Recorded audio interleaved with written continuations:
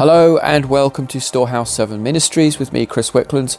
Just want to say a big thank you to all those that wrote in, emailed to me from last episode where I was saying, hey guys, is there anyone really actually listening to this, enjoying this? And there's quite a lot of people that are listening to it, and so I appreciated that encouragement. So I shall continue to the end.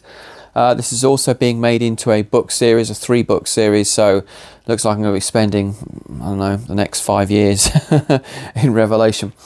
Okay, so we now come to the destruction of Babylon. Now, this is such an important theme that it actually takes up 2 whole chapters of the book of Revelation, both 17 and 18.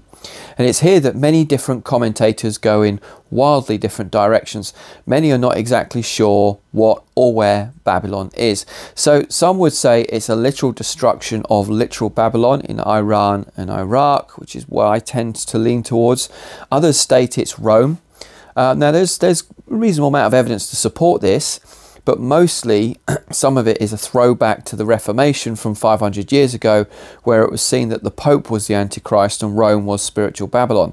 But this is really an unfair characterization and is prejudiced at best against the Catholic Church, because the Pope then and now doesn't go around chopping off people's heads who don't receive the mark of the beast.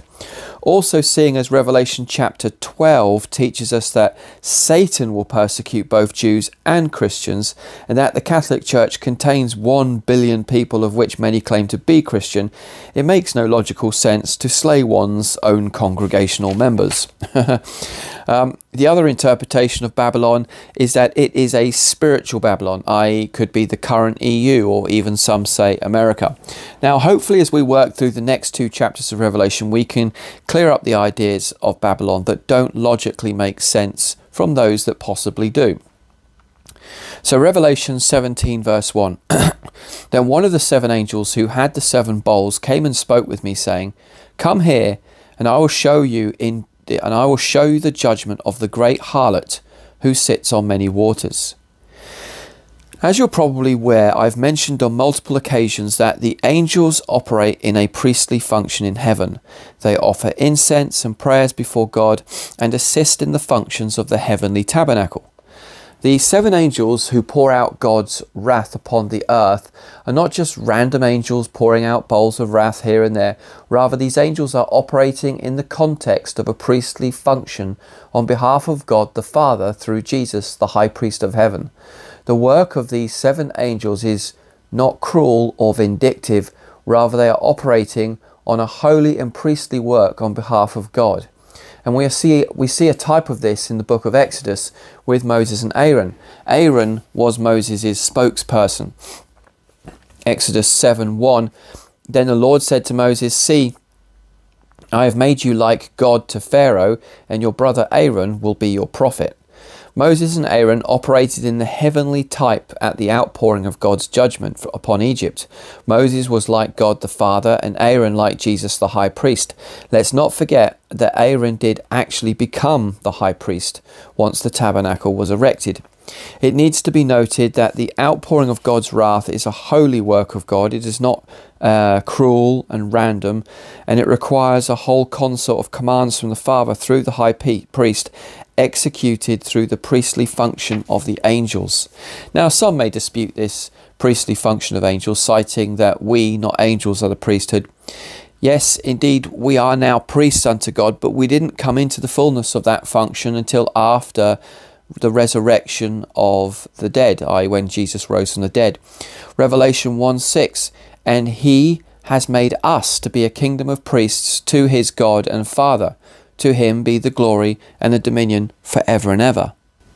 Revelation 5:10, you have made them to be a kingdom and priests unto our God, and they will reign upon the earth.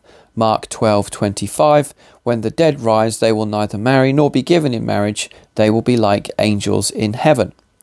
So notice at the resurrection, we become a kingdom of priests and become just like the angels. In what way? In our priestly functions. So we indeed come now into our priest. We are now priests unto God. And as I said, we don't come into the fullness of that function until firstly after the resurrection of Christ. So now already we are operating in a function of that priesthood, but we don't come into the fullness of it until the resurrection of the dead, or we go straight to glory. Now let's also not forget that the Mosaic tabernacle was a shadow and type of an already pre-existent reality in heaven, i.e. there already was a true tabernacle and ark in heaven. There already was an eternal high priest. There already was an order of tabernacle worship with a priesthood system, etc., etc. Again, some may note that angels are also warriors, so how does that fit? Well, simple. The Levites were instructed in warfare to protect the tabernacle and later the temple, and became known as the temple guard. So Levites had work to do in the temple and assisted with its protection, just as the angels do now and have always done. So Revelation 17:1. Then one of the seven angels who had the seven bowls came and spoke with me, saying, "Come here, and I will show you the judgment of the great harlot who sits on many waters." Now here the angel speaks to John and invites him to come and see the judgment of the great harlot who sits on many waters. We're now going to come to a lot of symbolism which, if we're not careful, will lead us to error in our thinking and conclusions. For example, the Whore of Babylon sits on 7 mountains. Most people assume this is therefore Rome, and thus the Catholic Church, and go off into all crazy kinds of ideas based on a single concept, except, and this is the problem, except that in verse 10 it states that the 7 mountains represent 7 kings, not a geographical location. I'll say again, in verse 10 it states that the 7 mountains represent 7 kings, not a geographical location. So please take care to let Scripture interpret itself. Don't interpolate Scripture, lest you end up in error and causing harm to other denominations needlessly so. So for example, here in verse 1 it states that the great harlot sits upon many waters. Well, what does this mean? Well, we find the answer in verse 15.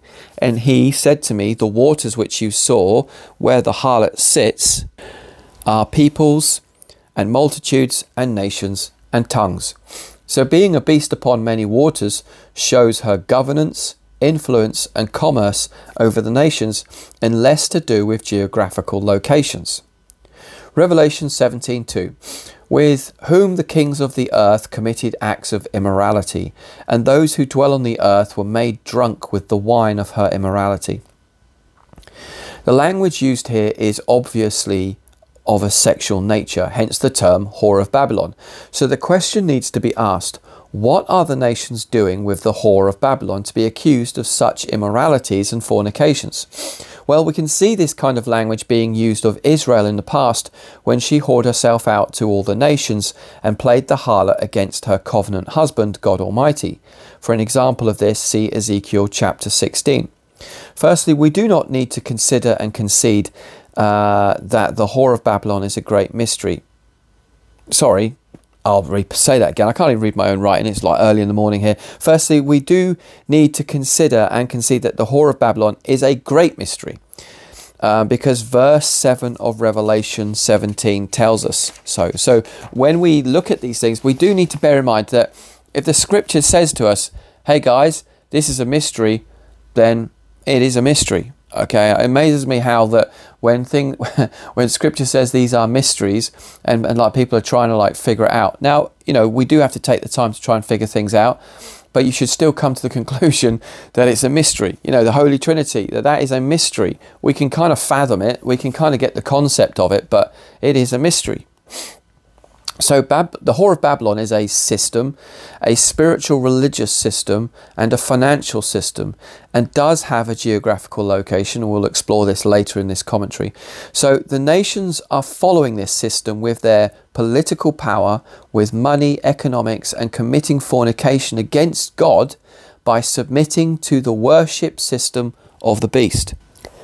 Verse 3, and he, that's the angel, carried me away in the spirit into a wilderness, and I saw a woman sitting on a scarlet beast, full of blasphemous names, having 7 heads and 10 horns. The first point of interest in this verse is that John is carried away into a wilderness, and this links to several other verses in Revelation. For example, in Revelation 12:6, the woman, which is representative of Mary and Israel, fled into the wilderness where she had a place prepared by God, so that there she would be nourished for 1,260 days. In Revelation 12:14 it says, "But the two wings of the great eagle were given to the woman so that she could fly into the wilderness, to her place where she was nourished for times and half a time from the presence of the serpent." So no one is entirely sure if this wilderness is some spiritual plane of understanding pertaining to a meaning in the vision, or if it's a place literally in the wilderness, as when Israel escaped Egypt in the Exodus story. I suspect personally that the wilderness riddle is both a spiritual metaphor and a literal place, and this gives us possibly a very subtle hint that the beast and the whore who rides it may well come out of obscurity, but from the Middle East. This beast which the whore rides is none other than the Antichrist system. And for more information on this, go back to the first beast in Revelation chapter 13, verses 1 to 10. The beast she is sat upon is scarlet. Now, why scarlet? Again, when you see these descriptions, you must ask all the right questions to get all the right answers. So this kind of links to Isaiah chapter 1 verse 18, and it says, "Come now and let us reason together, says the Lord. Though your sins be as scarlet, they will be as white as snow. Though they are red like crimson, they will be like wool." The colours scarlet and crimson, which look like blood, are metaphors for sin. The Antichrist is the son of perdition, the lawless one, the man of sin. The blasphemous names upon the beast would likely indicate the self-appointed titles of his own glory over that of the one true God. The 7 heads and 10 horns we've already looked at in Revelation 13, verses 1 to 10, and we'll have a further look at that when we get to it in verses 9 to 10 of this current chapter. Revelation 17 verse 4. "The woman was clothed in purple and scarlet and adorned with gold and precious stones and pearls, having in her hand a gold cup full of abominations and of the unclean things of her immorality." I think the reference here to being clothed in purple and scarlet is really a blasphemy against Jesus. For example, Luke 23:11 states that the Romans clothed Jesus in a gorgeous robe. Matthew 27:28 states it was a scarlet robe. And here the whore is trying to see herself as royalty and divine, when in actual fact she is neither. She is a whore. She also rides the beast, which denotes a permissive act from a savage beast which will in the end devour her. Verse 16 is clear, "And the 10 horns which you saw and the beast, these will hate the harlot and make her desolate and naked, and will tear her flesh and burn her with fire." So the picture of the whore riding the beast that shows that she has slowly come to power and greatness, or not necessarily slowly, but more slyly. One could say this whole Jezebel concept would be at play here. That she's come to power and greatness through riding or working the beast system to her own advantage by whoring herself out to the nations and using a Jezebel influence over the world. This assuming and undermining of others' political power will in the end be her own undoing. As I'd already said, if I just quickly find it, from verse 16 where it says, "And the 10 horns which you saw and the beast, these will hate the harlot and will make her desolate and naked, and will tear her flesh and burn her with fire." It needs to be made clear that the whore of Babylon comes to prominence by riding the beast system. Now, I doubt this was something the beast system planned for or wanted, hence why the beast she rides eventually devours her.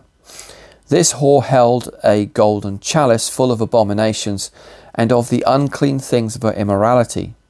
Now we understand that part of the wine she was drinking is from what it says in verse 6, which states, "I saw the woman drunk with the blood of the saints and with the blood of the witnesses of Jesus."